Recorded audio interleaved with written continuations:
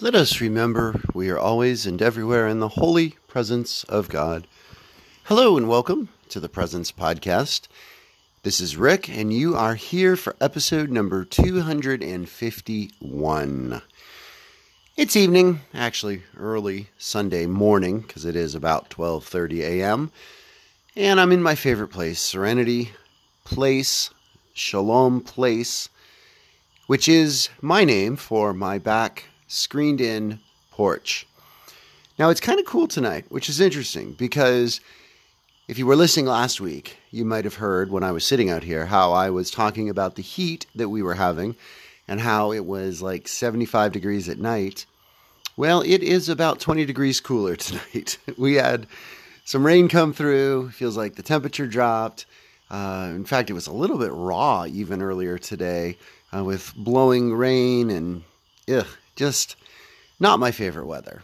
But it is a reminder that fall is on the way, that winter is behind it, and that my days out here recording this podcast are limited. And I'm sad about that. I really like this spot. I have really enjoyed sitting out here and praying out here and recording out here. And God willing, I'll be back in the spring. And not quite done yet.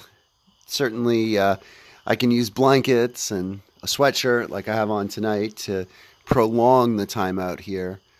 But time and the year and life and the universe move on. And I began this podcast on January 1st in the basement, and I will record the last podcast of 2018 on December 31st back in my basement. So I suppose there's some circular beginning and ending in that. But today, even though it was a rainy day, I kept my eyes, my ears, and my soul open to the experience of God. And I'm glad you're here with me tonight. Whatever time and place you might be listening to this, and I appreciate you giving me a few minutes to share this with you. So today was one of those days where I worked like pretty much every Saturday for almost the last 6 years, which just blows my mind that I've been doing this now for 6 years. It doesn't feel that long. I don't feel 6 years older. But I started in 2012 working Saturdays at this winery in Westerville, which is the next town over from where I live here in Central Ohio. And today was one of those days where I didn't just work part of the afternoon or evening. I worked all afternoon and into the evening. It was a 12 to 9 shift, opening to closing. And I do this from time to time whenever the owner is away. He's away on vacation right now. And it's not bad. I get paid fairly well today because I was the only one working from start to finish. I got all the tips, which was nice. Didn't have to split those. It meant that I had double tips. And it was a day that definitely passed. I got it started by getting some work done. I have been meaning since the beginning of the school year to fill in my lesson plan book with dates and to begin to start to use that. And I had the opportunity to make some significant progress on that. Wanted to do a little bit of reading. Unfortunately, that didn't happen because people were coming in at different times. But I got done some work, and then the day passed by. And it was slow at times, most definitely. I certainly would have liked to have had more customers. And there were a few that I connected with, at least a little bit. But most of the customers today were really kind of self-contained, as they were. You know, there's the customers that come in that really want to talk and they just want to socialize, and maybe they, and that's good and that's fine. Sometimes that's kind of exhausting and draining, especially because I might have other things to do there, cleaning and, organizing and things like that. And then there's the customers that come in and they're a couple or three or two couples, whatever it might be, that just really kind of want to do their own thing. They really don't want to interact very much with me at all. Generally speaking, if a person or a pair or trio sits at the bar, they more likely want to interact with me, but not always. There were a couple women who came in today, and I think they were planning a shower, bridal, baby, something like that, and they sat at the bar and they just worked, talked about plans, and had very little to say to me. And it wasn't rude, and I knew they weren't interested in talking to me, so I went and did other things I needed to do, and that was fine. That was most definitely fine. Fortunately, though, someone did come in towards the middle to end of the evening, and it's an older woman who has come in before. Her name is Pam, and we have two different Pams that come in, and this is, I kind of think of her as the other Pam, but they actually look kind of alike and probably are about the same age, probably in their 60s, mid to late 60s, I would think, but youngish. And it was really nice to talk to this Pam, the other Pam, and we really covered a wide range of topics. We were talking about the Catholic Church and the scandal that continues to make headlines.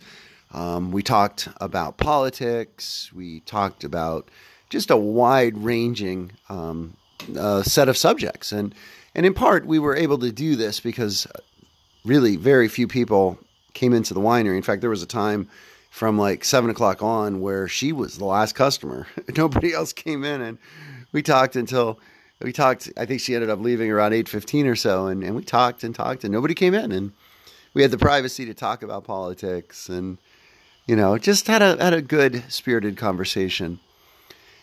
Well, the God presence moment actually was in something she was saying toward the end of our conversation, and it shifted around to caring for loved ones with Alzheimer's. And it was her mother that suffered from that. And Pam, was telling me about how difficult it was when her mother stopped recognizing her, and where her mother was still very spirited, just had a lot of verve in her life, as Pam described it, but she didn't know who the people were, including her own husband and her own daughter, Pam. And Pam was talking about how difficult that was, but she seemed to approach it with good spirit. She kind of played along with her mother's memory loss fantasies and the reality that she had. And it didn't sound, like Pam was trying to trick her mom, but she was just trying to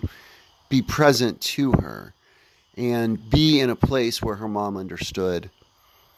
And then Pam talked about how her mom ended in a nursing home, and really that she was unable to move, but conscious and responsive, but she didn't know who people were. And Pam just, really was kind of emotional in saying that, behind these eyes that just seemed vacant, she wondered, where her mother was and whether her mother was in there with her consciousness, saying, "Help, I'm trapped, I'm in here." But, I'm blocked behind this wall of dementia. And then Pam said something that I think I want to stick with me in case I ever have a loved one that faces something similar, or not even dementia, but just incapacitation, where they seem to be non-responsive to myself or others that visit them. And what Pam said is, she said that one of her siblings, I think, was complaining, like, well, why would I go visit mom when she's in that state of, severe memory loss and not being able to respond to others, and I can't even communicate. She doesn't even know who I am. And Pam said that, she told this sibling of hers, look, it's not about you and whether you are recognized or how you feel. You go because she's still there. She's still there, and she needs you there. And in some way, some shape and form, she's there. She can get that. And I think that was significant. And I think for me, that was a God presence moment. The whole conversation with Pam was. But I think that moment was significant and holy because, it showed the care that Pam had for her mom and the wisdom of this idea that it's not about us. When we visit the sick or care for the sick or whomever it might be that we serve, it's really not about us and what we get from it and even how it feels for us if we like it.